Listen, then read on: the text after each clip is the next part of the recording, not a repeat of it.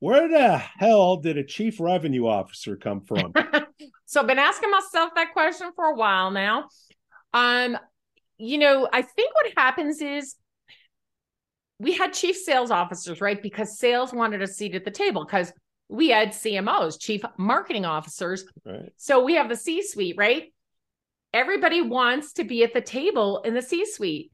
So you get finance gets a seat at the table, right? HR, you got a CHRO. HR gets a seat at the table. Marketing gets a seat at the table. Where the hell is sales?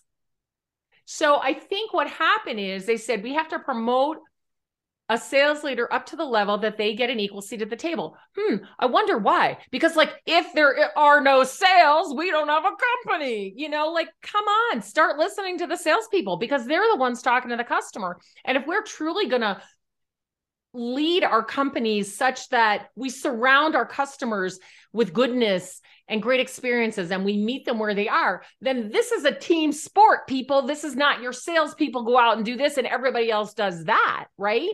You got to stop that kind of thinking. So they decided, we'll bring sales to the table. So we had the chief sales officer, right?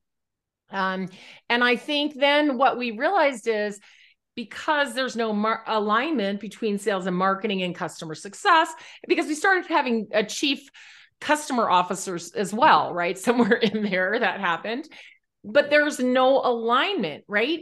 Why do you need a CEO if you have a CRO? I'm having a struggle. So you got a CFO. Now, why do you need a CFO if you have a CRO? What are these roles? And I think companies are struggling with it. And so it's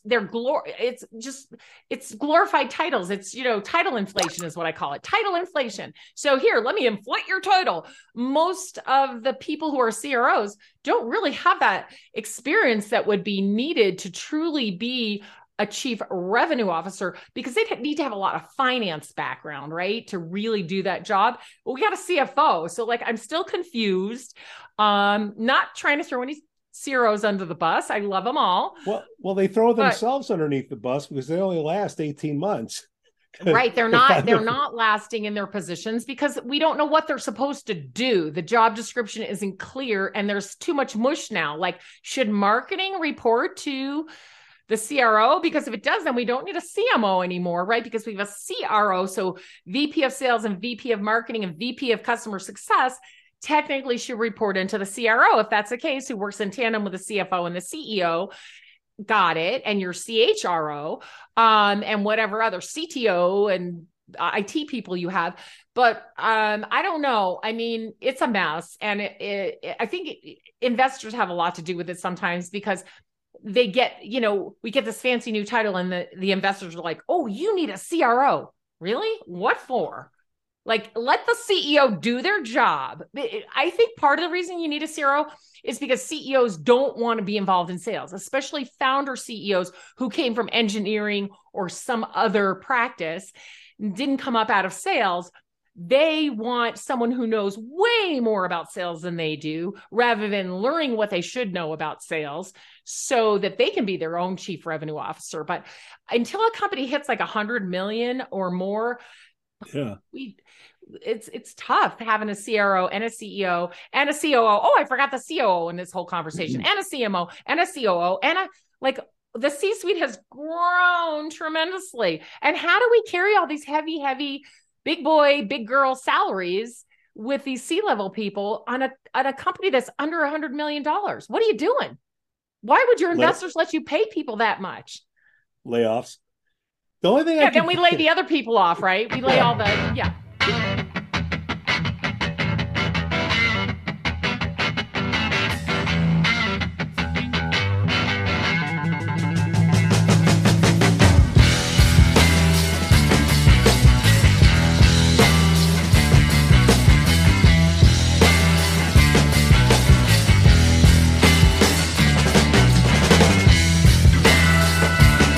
Hey, it's Alice Hyman here, your Chief Sales Energizer. I know, best title you've ever heard for a sales leader. Evidently, I'm on this show called Sassholes. Who booked me for this show? Welcome to Sassholes. We are revenue ops with an edge. decades of making interesting decisions, Jamie, Jason, and Pete are dedicated to helping aspiring sales leaders accelerate revenues with our no BS approach to sales leadership strategies and tactics. Our show is supported by listeners and viewers just like you. We'd like to thank Demand Farm, Winalytics, and Aaron J. for their continued support. DemandFarm.com. Unlock key account growth with Demand Farm's large deal, key account, and relationship intelligence products. Go to DemandFarm.com now to schedule a demo. Ask for Iron Man. Brent Keltner's Winalytics Revenue Acceleration Playbook Masterclass.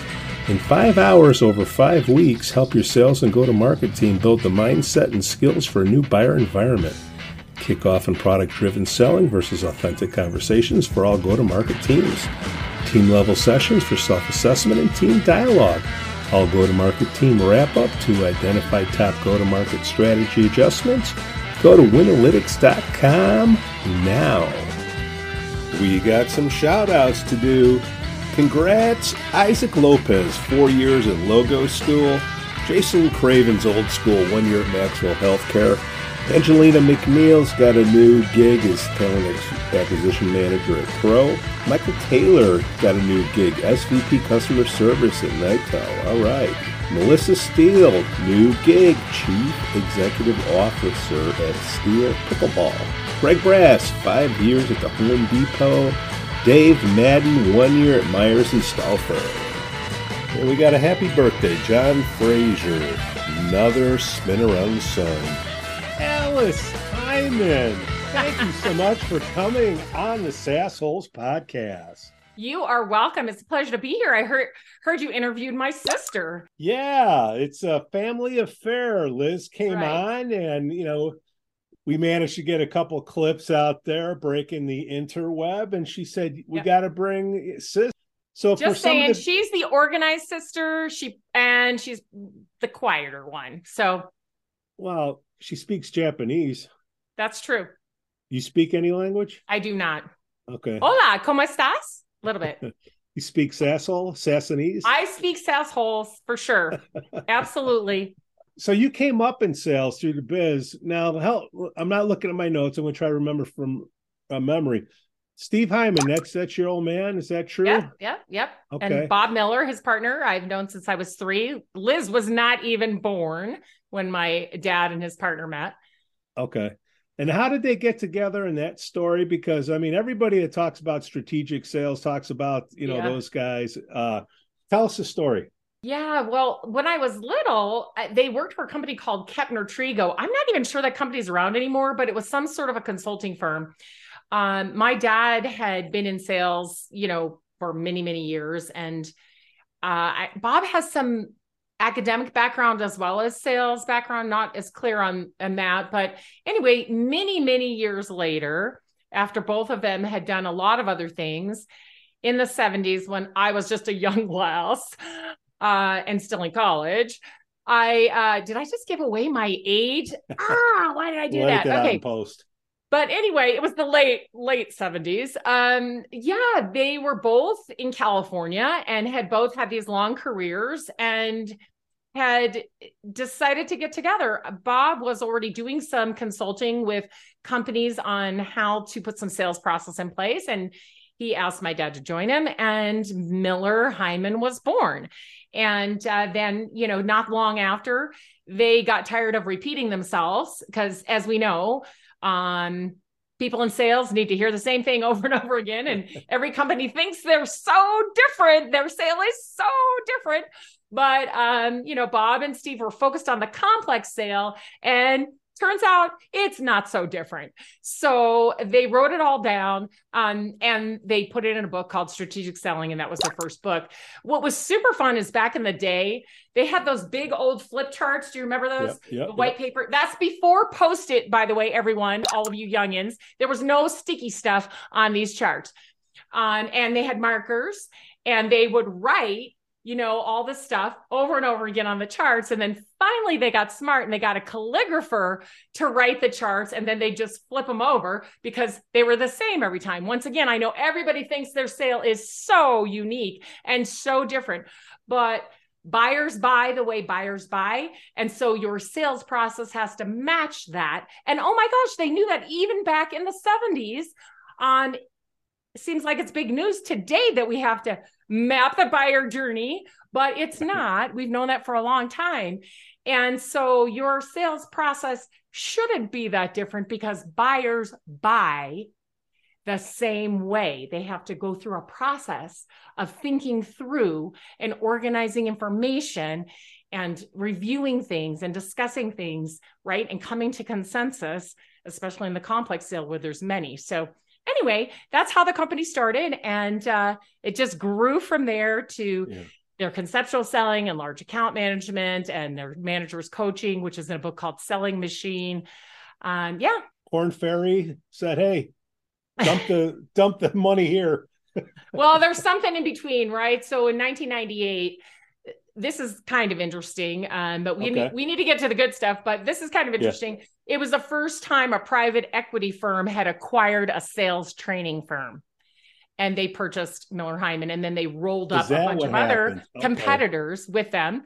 And then that got sold, and eventually 2080 ended up owning it, or 80/20 or whatever their name was. And then Korn Ferry bought it. Maybe now it's been 3 or 4 years, not quite sure. So there was a little bit of a journey between my dad and Bob, owning the company together, my dad buying Bob out, my dad and stepmom running the company, the first PE firm buying it, and Korn Ferry. There was probably, my dad sold it in 1998 and Korn Ferry just picked it up a couple of years ago. So there was a gap there and some other things happening.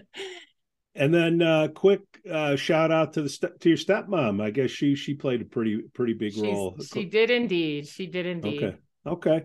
All right. Because everybody's going to ask, you got Alice Heiman on. Oh, she is. Okay. what? So growing up, you had to close for breakfast, lunch, and dinner strategically.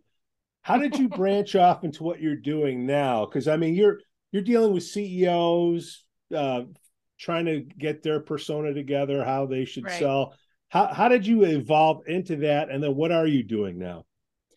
Yeah, so a lot of people who've heard me on other podcasts may remember that I started as an elementary school teacher and a special educator. I have an undergraduate degree in special education. My graduate degree is in literacy, so I was a reading specialist. So I had nothing to do with the business really when I started out, but I was in the Midwest. Long story. My family started in New Jersey. Everybody ended up on the West Coast. But when I moved west after a while to be with the rest of my family, that's when my dad would start asking me to do projects. So I was a full-time teacher, but my dad would be like, hey, could you do this? Can you design this for me? Can you design some curriculum for a sales game? Can you look at this curriculum? So he kept, kind of asking me to do stuff like that. Now, remember, Liz is 7 or 8 years younger than I am. So she wasn't really, she was still in college at this point. And she actually got dragged into doing some of these projects too. When they would release a book, they would have these beautiful leather bound editions, and we helped them package them up and mail them out and do all that kind of stuff. So we were involved, to some degree, but I was still teaching. But eventually my dad wore me down and my stepmom, and when they took over the company, when they bought Bob out, then they were like, hey, we really want you to come work for us and help us develop curriculum and all of that. So they didn't hire me to be in sales, just FYI. My dad, in fact, said to me, now, Alice, just remember that teaching salespeople is not like teaching kindergarten. I said, okay. Kindergartners are smarter. Sure. But he was wrong, of course. And of course, he had never taught kindergarten. So I don't know how he would know. But anyway, long story short, I went to work for them, revamped all their curriculum, started training the trainers, running the programs first, because I had revamped all the curriculum and wanted to make sure it all ran smoothly. It did. Then I started training all the trainers. And then I worked with some of our largest customers, Coca-Cola, Hewlett Packard, AT&T, Dow Chemical, you name it. And from there, the .com time came. And also I knew that my dad and stepmom wanted to sell the company. And so I left and started my own company, and all the senior executives from Fidelity Investments and Dow and all these other companies that I worked with were fleeing corporate America to work for these .coms, which we now call startups. And so they called me to say, hey, can you come help us?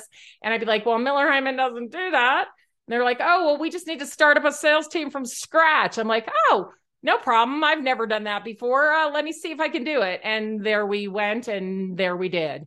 And we were very successful. And that morphed into me doing what I do today, which is still working with companies that are under $100 million. They're not startups. They're usually 10 plus years in and 10 plus million in revenues. Of course, they have a complex sale, but I'm working with them to go from incremental growth to exponential growth to increase their value so that their investors are happy, they're happy, they can exit or have more choices. Now, are the founders still at these companies that you're working with, or the founders have already left? Yeah, in most cases, the founders are still there. So they're owner-led, investor-backed. There's some variety in that. Yeah. But that's the main case. Good founders often put a CEO in place. So, that's smart founders, but at the 10-year mark, probably not. It just depends. But it's interesting because all of these companies are more mature, but something's happened to make them need that extra push now to increase their sales and increase their valuation. Yeah. So what's going on? They hit Peter principle. I mean, the founders got to be pretty gutsy to say, hey, I need help. Why are they bringing you? Right. Yeah. Well, there's lots of reasons, right? One, they don't want to be sassholes. So right.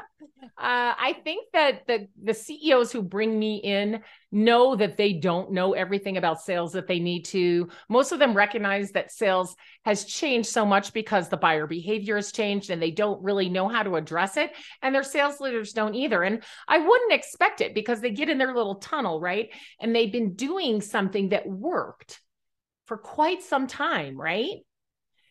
But now all of a sudden it's not working, or it's not working as well as they'd like it to. They now have some need for more growth than they've had in the past.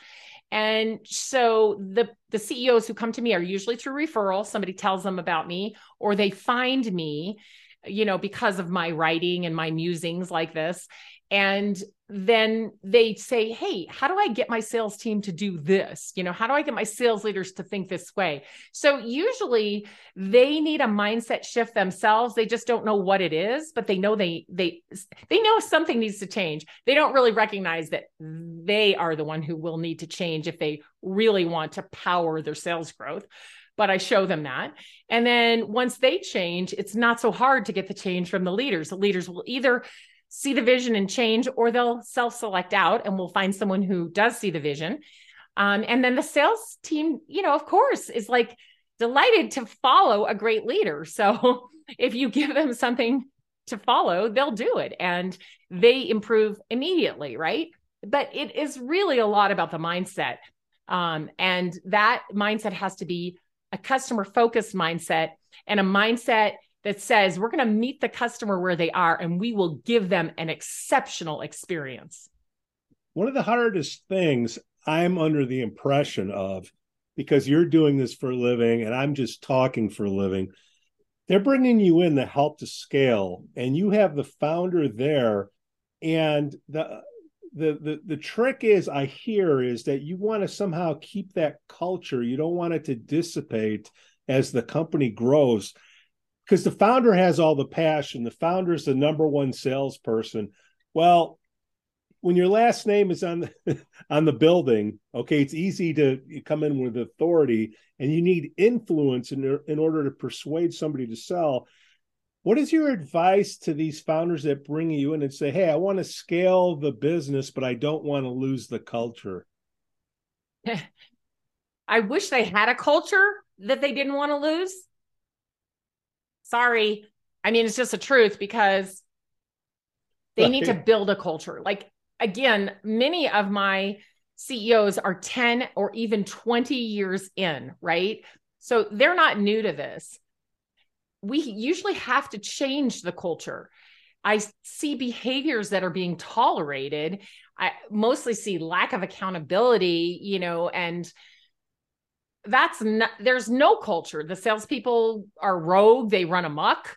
They're doing the best they can, but they've kind of been left to their own devices in many of these companies. Remember, I'm talking about companies between 20 and 100 million, even though they're 10 plus years old. Yeah.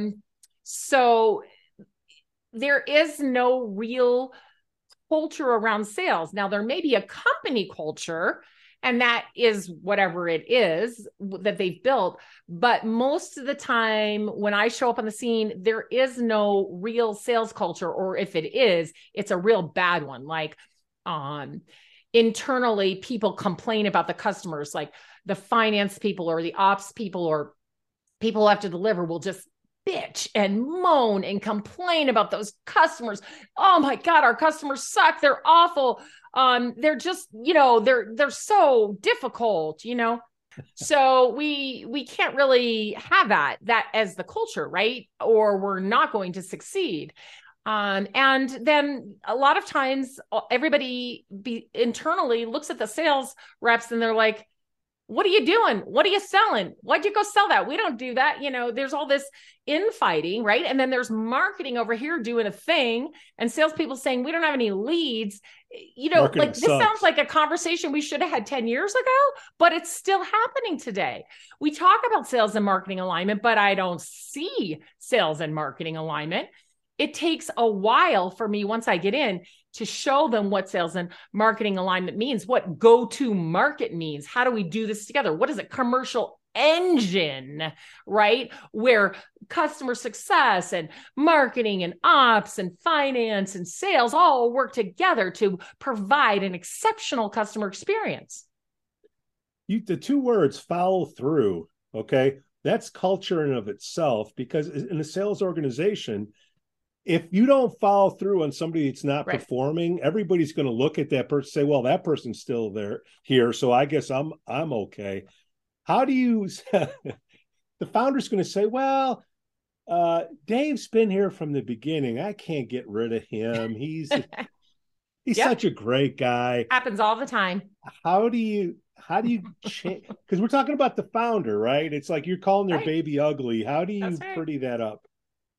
Yeah, I mean, it just becomes fairly self-evident. I don't have to throw anybody under the bus usually. Occasionally I have to go, do you see what that person is doing to your company? And then they're like, oh, yes. And it still will take them 8 months to a year to get rid of the person. But, they do. But that's founders. They love their people and they should. I mean, that's part of what they've built as their culture. And I understand that. Usually things just become self-evident when we start to survey the customer and ask them what their experience has been, what would make it better.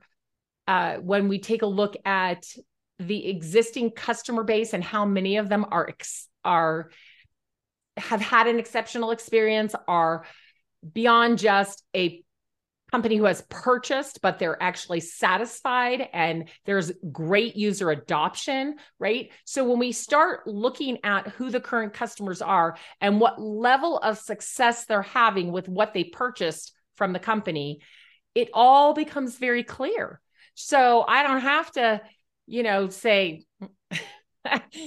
these people are not doing their job. It becomes super, super obvious, especially when we do things like measure happy customers. Okay, that's one measure. Or like, let's just measure customers. Oh, we have 100 customers that pay us X amount of dollars. Happy customers, how many of those 100 are happy? Okay, that's good. But how about successful? Let's measure successful customers. How many of our customers are successful using what we sold them? And that becomes there's 100 customers and about 8 or 10 of them are successful, what we would consider successful, which means they're happy, they have high user adoption, they take advantage of everything we offer them, they communicate with us, we have ongoing relationship with them that matters. And they don't just get the next shiny object and leave us, right? So renewals are easy. Oh, imagine that. Renewals are easy, right? But if you're a SaaS hole, then renewals aren't easy. do they bring you in to be the bad guy or girl? Say, oh, well, you got to go meet with Alice. Sorry, Dave, you have to leave. Not yes and no. Like that does end up happening. Like a CEO will say to me, can you tell me if this sales leader, is the right person for the job? And I'd be like, if you think they're not the right person for the job, they're probably not the right person for the job. You don't need me to tell you, but okay. Yeah. And, I do coach a lot of sales leaders, and some of them choose not to stay. So do you drive up to the company in a different car? I always Uber. So, they can't pop my tires or anything. No, I've never really had a bad experience. And I guess probably part of the reason is because I help them self-select out. I always want there to be a graceful parting. I never want anybody to go away mad. Why? Because you never know what the future may hold. They may leave and go to a company that you end up acquiring and you've got them back. Right. Or they may end up being your boss or able to hire you someday. So whatever it is, why leave it? Why leave it poorly? Right. They could be a recommender, they could be your next partner company. You just don't know. So what you really want to do is always have a graceful exit. Let people self-select out. Let them see that this is no longer the place where they can grow and learn any further. And it would be better for them to find a new place where they are off to their next adventure and can grow and learn. So for that reason, because that is the way I look at it, I have never had a problem with it. How long do you give a person that you come in, and I would assume you say, look, here's what we're going to do. And after this period of time, either you're in or you're out. What is that? Well, I don't say that. I don't say that ever. I say that. That's why I'm doing podcasts. Right? Sometimes it's 2 seconds. Like in 2 seconds, I'm like, oh, no, this person has to go. How do I know in 2 seconds?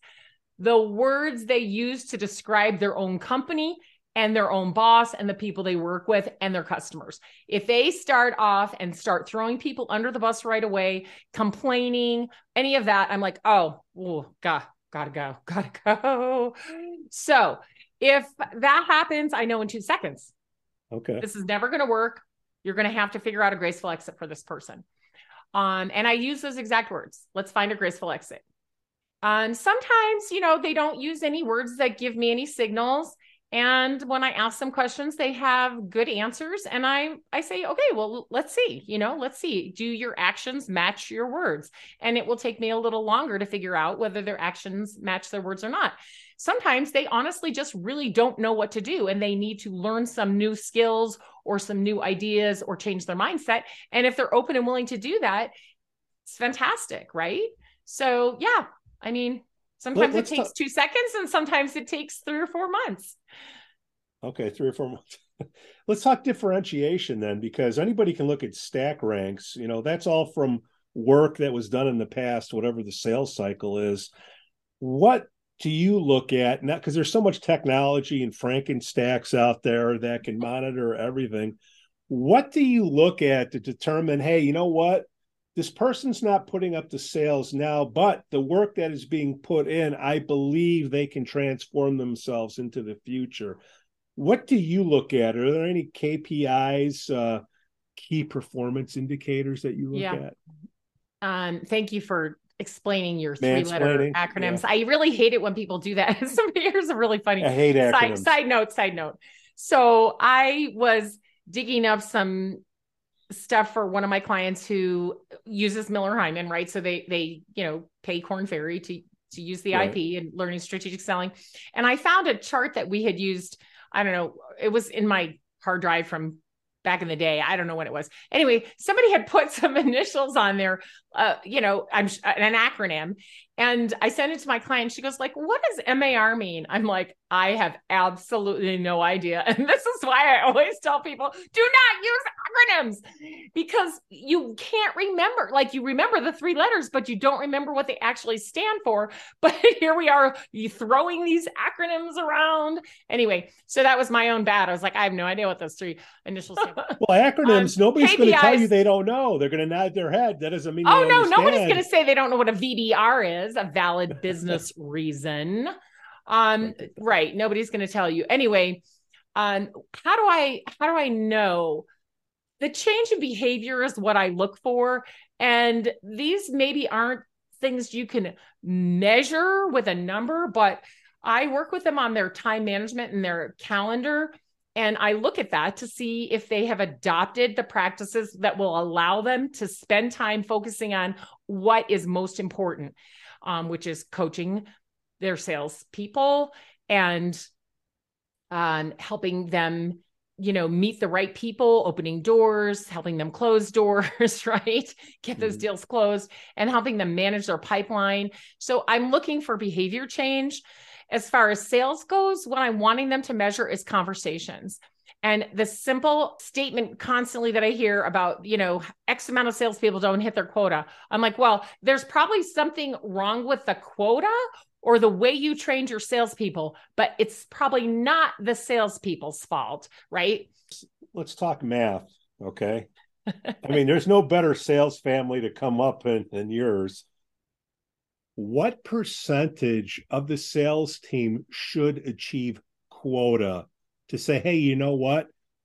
I got a good sales team, or I'm hitting my numbers? How many should be making it?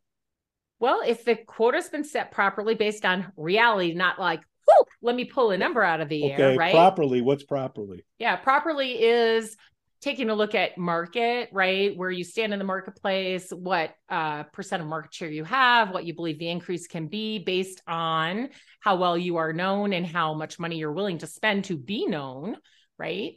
And how well your machine runs, right?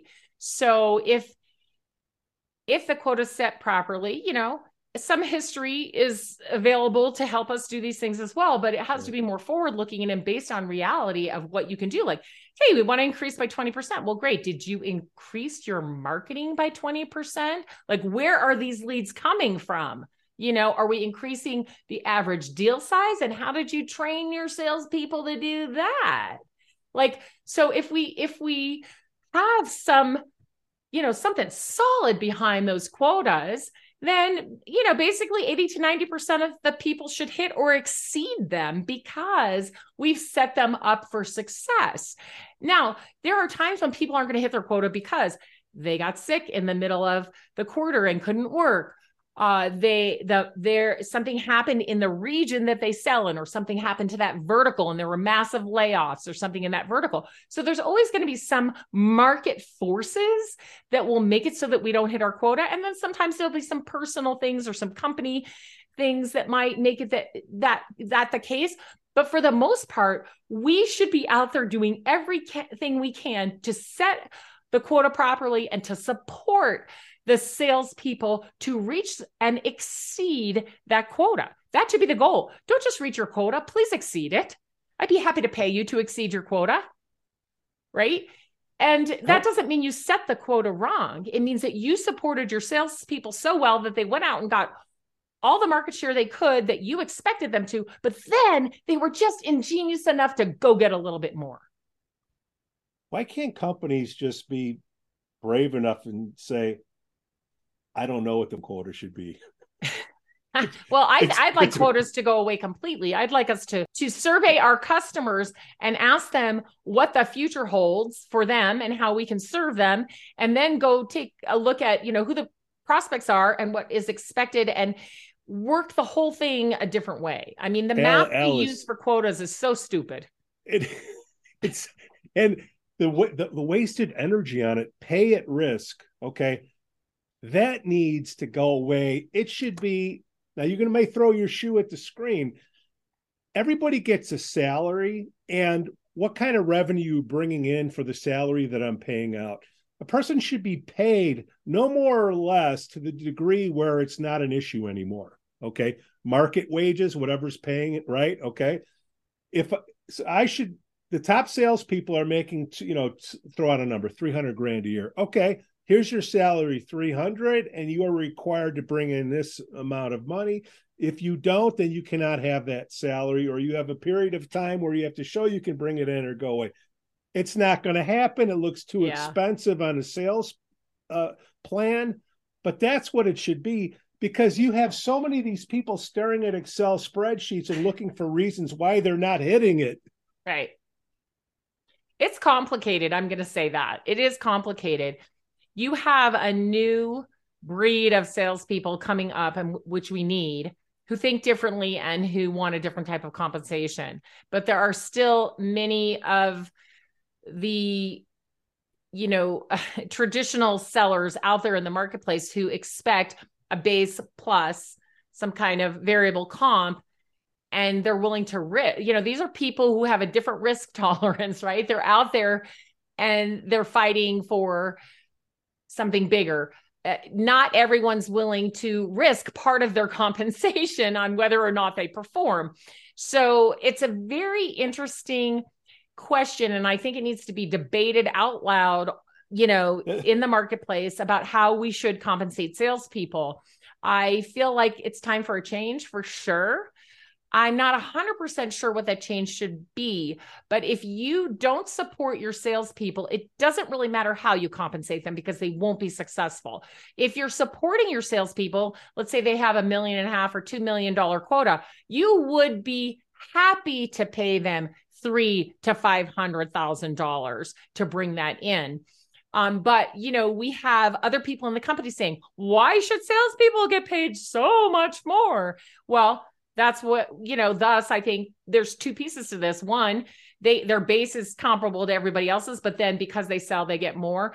And that's part of it. Right. And I don't know. I mean, if everybody in the organization was more focused on the customer and part of the team that landed those customers, then the pay could change. But because we expect salespeople to do this work basically on their own, I mean, it's ridiculous what we expect of salespeople these days. They have to be marketers, they have to be customer success people, and they have to open and close the deal. I don't really understand, so we should be paying them a lot of money because they're doing the job of 3 or 4 people today. And even where we have sales segmented into SDRs and BDRs and customer success and sales, I still see the salespeople have to generate their own leads, even though marketing or SDRs are supposed to be getting appointments from them. They don't. So the best salespeople I know, the ones who make $500,000 or $800,000 or $1 million a year, most of that in variable comp, do it themselves. They book their own appointments. They move their own deals through. They make sure their clients are onboarded regardless of whether they have customer success or not. It's a hard job. So if we're really going to build teams around these salespeople and we're really going to support them, then I think we can change the pay. But right now, how would that even happen? I get the pushback I get is, the top 5%, the risk takers, the top 5% are going to be the top 5% no matter what. Make sure the compensation is there and make sure they're recognized accordingly.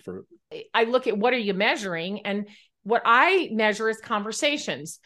If salespeople are having 3, 4, 5 conversations a day with people who can buy from them, either at the very beginning of the process or towards the end of the process, then we know that our pipeline is going to stay full. If they are sending a lot of email and they're spending a lot of time on social media, which is fine. I mean, there's some great reasons to be on social media. I'm not saying there's not, but if they're not having actual conversations via video, phone, in person, at trade shows, if they're not talking to people who can buy from them, then we're measuring the wrong things, right? Because I don't care how many emails you sent. I care how many of them booked you a conversation with a person who can buy from you. And let's face it, no matter how you slice or dice it, sales is a numbers game. There is math to sales. You need to know the math. And the math tells us the more times we talk to somebody who could actually buy from us, the more chances we have to sell something. So don't tell me, oh my gosh, they send this many emails and they do this many things and they do this many things. It's like, how many conversations did they have today with a human who can buy? That's what I want to know. So I look at all the behaviors that drive that. And when I see them doing lots of activity and having no conversations, it's like, stop. You are preventing sales. We need to figure out how to encourage sales, not prevent them. Get more investors and grow something different. You want to go public. Like, what do you want? Right. And so what it really comes down to is just like basic human needs. Like, why did you start this company and what do you want from it? Once I can understand that, then I can help them get what they want. Right. And I try to help them get it the easy way because they're usually doing it the hard way and they're not getting what they want. Of the clients that you have coming in, how would you break it down that you see? Exit, what does it look like? Interestingly enough, you would think that most of my CEOs want to exit, right? And some of them indeed do want to exit, but it's way farther out than you might think. I have helped many CEOs successfully exit their companies, and I got to do that and build one unicorn with a CEO. So that was super fun. So a lot of times though, they want to exit, but it's not in the very near future. So they don't really think about it a lot. I'm going to say most of them are still in building, even at the 10, 20 year mark, they're still in, I want to build it mode. They enjoy building it and they want to continue building and growing it. And some of them are very altruistic in that they really want to provide good jobs for people and their people matter to them very much, right? So I think in the end, all of them will want to, of course, exit in some way and make good money off of that. But most of them don't talk about that all the time. They are really talking about growing and learning and, the people that work for them and the marketplace and their customers. What are the top problems that you're fixing, Alice, when you go into a company and you say, hey, here's sales, go fix that? Yeah, the top problem is they're not focused on the customer. And so everything that they're doing is just off, right? It's just off because it doesn't start with the customer in the center, right? And how do we do all these things to make our customer not just happy, but loyal and, make sure they have an exceptional experience. So when you start to peel it back and go, was that an exceptional experience we just provided for those buyers, that group of buyers? The answer is no. So I always say, what are you doing to make it easier to be your customer and harder to be your competitor? That's what I fix, right? Make it easier for these people to buy from you. That is the biggest thing. It is hard for people to buy from them. And the salespeople make it hard. The CEO makes it hard. The legal department makes it hard. Ops makes it hard. Finance makes it hard. They all have these internal rules, these things that have to be done. They've always done them. And that is the way we do it. And so with that, you get a lot of sales prevention departments. And when you have a whole bunch of sales prevention departments, you are going to have salespeople who don't hit their quota. So we have to take a look at that customer journey and we have to understand how to meet the customers where they are. How do they find us? Why are they interested in us? What are the problems that they have? How are those the same or different than others in their industry, than their own competitors? How can we improve their lives and make it better? How can we make it easy for them to get what they need and want? If we can answer all of those questions, things improve vastly, right? But when we just say, well, we need to build a better sales process, what would a better sales process look like? Well, we need velocity. We need, a higher close ratio and more velocity. Okay. How do you get that? You have to be kind and caring and help your customers solve their problems and get what they need. And when you do that, you got plenty of pipeline, you got plenty of velocity, and your close ratio is really good. Do you think that putting the word strategic in front of sales is just overcomplicated things? No offense to your old man. No, it's not. It depends, right? There's lots of sales. There's a business to consumer sale. There's retail sales. None of that is necessarily strategic. I think there are some business to consumer sales that definitely could be more strategic. Some need to be, some don't need to be. But once you get into a business to business sale that is complex, it does have to be strategic. We do need to think strategically about the bigger picture and how the customer and our own team will work together, not just think about closing a deal. So we do have, and the approach has to be more strategic as well, because we have a group of sellers at our company. Most companies have given up the lone wolf selling, and they do put together teams to go out to the customer, especially when they're selling to companies 10 to 1,000 times their size, right? So they do have to be more strategic in their approach to the whole marketplace, and then to their approach to each individual company that they want to sell to. And so I do believe that the word strategic needs to be there when it's a complex sale. Now, let me just back up again and say, what is a complex sale? A complex sale is one where there are many people involved in making the decision on the buyer side, but there are many people on the seller side involved in that as well. You know, back again to finance, legal. So we have contracts, and we have the payment methods, and we have the subject matter experts, and then we have the engineers who say it's going to work or it isn't going to work, right? On both sides of this. So there's a lot of people involved. There's usually high dollar stakes. So, and for every company, high dollar stakes is different. A $5,000 sale might be a big sale for some companies, but the companies I work with, they're hundreds of thousands or millions of dollars. And especially over the lifetime of a customer, you're talking, you know, could be 8 million in annual recurring revenue over, you know, a period of time. So that is more strategic, because the customer can't back out of that. It's like, once they're in, because that's too hard to change. So if they're unhappy and now they're stuck with you as well, you know, so yes, it does have to be strategic. And there are some companies you just simply shouldn't do business with, and you need to figure that out. And then you need to say, you know, we simply should not do business together. You need to find another solution. So yeah, I think it is strategic in some cases, not all cases. I think people forget the basics of fear of loss, desire for gain, and, you know, the expectations. And if you just keep that in the back of your mind, and the strategic, there's many more buyers, you're repeating the same process, this, you know, same core principles. As long as people don't forget that. I have a podcast. I don't know if you've listened to it, but it's called Sales Talk for CEOs. And I talk about this stuff with CEOs all the time. So I interview CEOs who have been there, done that, some of them multiple times. They have built sales organizations. They have scaled their sales. They talk about the mistakes they've made. And we talk about a lot of these things that you and I have talked about.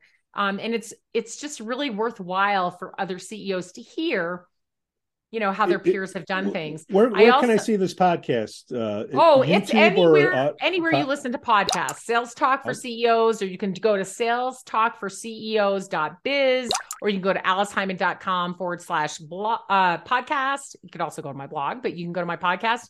Yeah. And tell us about your blog. Yeah. So, one more thing about the podcast. I also interview experts, and those are people who can advise CEOs on how to scale their sales. So those conversations are really fun as well. And then in my blog, I write about a lot of these things that you and I have been talking about, that CEOs simply need to know about sales to get their organizations to where they want them to be. In our lifetime, I mean, we're in the podcast business. You had the internet, that was a game changer. And now I think video is becoming a game changer, whether it's Zoom or whatever you want to call it, or sending a 3-minute proposal that's a side-by-side video. How have you used video in your business, Alice? Well, like everyone else, I think I could use video even more. I do use video for my podcast, but I think most people are probably listening to it, not watching it. I don't make little video snippets for LinkedIn like a lot of people do. Probably could.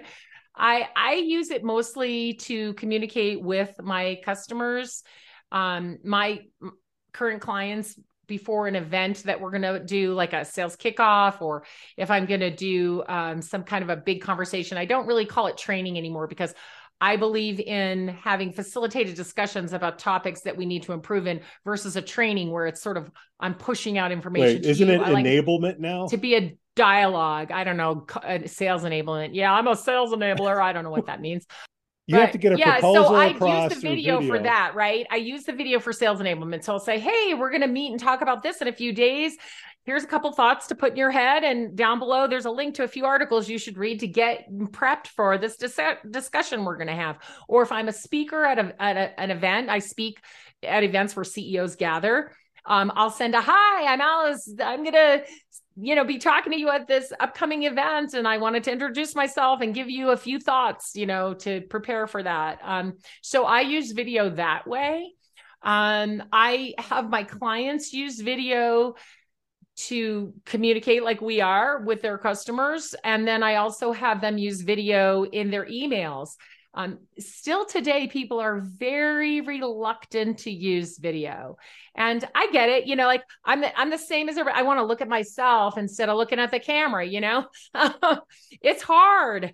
My friend, Julie Hansen, she is on LinkedIn all the time talking to the camera. She used to be an actress, and she talks about how do you build trust through the camera, all of that. I think it's really important that salespeople learn how to do that, because we are never going to go back to the amount of travel that we had prior to the pandemic, because companies have simply realized they don't need to, and they can cut that cost tremendously. I'm not saying we shouldn't meet in person. We should. And especially at trade shows and conferences, meet around other events. So we're just not willy-nilly flying around for an hour meeting and that kind of stuff. Those days are gone. So you have to get good at this medium. You need to be able to look in the camera and talk to somebody and get them to feel you talking to them, right? And that reminds me, Julie Hansen wrote a great book called Look Me in the Eye. So if you need help using video, right, then do that.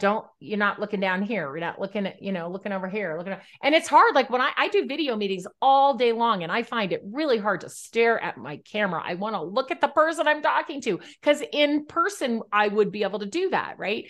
But it doesn't translate well. So you gotta look at the camera. Right. And you gotta, it should, like, if I invited you to my office, I wouldn't invite you into a mess. Like, I clean up my office and have it look nice when I'm on video. So you see, my office environment, just same as if I invited you in for a meeting in person. So yes, video is super important. It can be used a lot of different ways. Salespeople can use it for thought leadership, to post their ideas on social media. They can use it to communicate via text with a video, via email with a video, via LinkedIn message with a video, and they should be using it for their meetings. Even if their customer doesn't want to turn on the camera, they turn their camera on and let people see their smiling face and their intent, and they can build trust that way. Alice Hyman, thank you so much for coming on the SaaSholes podcast.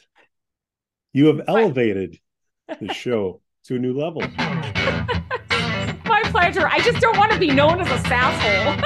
Why not? Our show is supported by listeners and viewers just like you. We'd like to thank Demand Farm, Winalytics, and Aaron J. for their continued support. DemandFarm.com. Unlock key account growth with Demand Farm's large deal, key account, and relationship intelligence products. Go to DemandFarm.com now to schedule a demo. Ask for Iron Man. Brent Keltner's Winalytics Revenue Acceleration Playbook Masterclass. In 5 hours over 5 weeks, help your sales and go-to-market team build the mindset and skills for a new buyer environment. Kickoff and product-driven selling versus authentic conversations for all go-to-market teams. Team-level sessions for self-assessment and team dialogue. All go-to-market team wrap-up to identify top go-to-market strategy adjustments. Go to Winalytics.com now.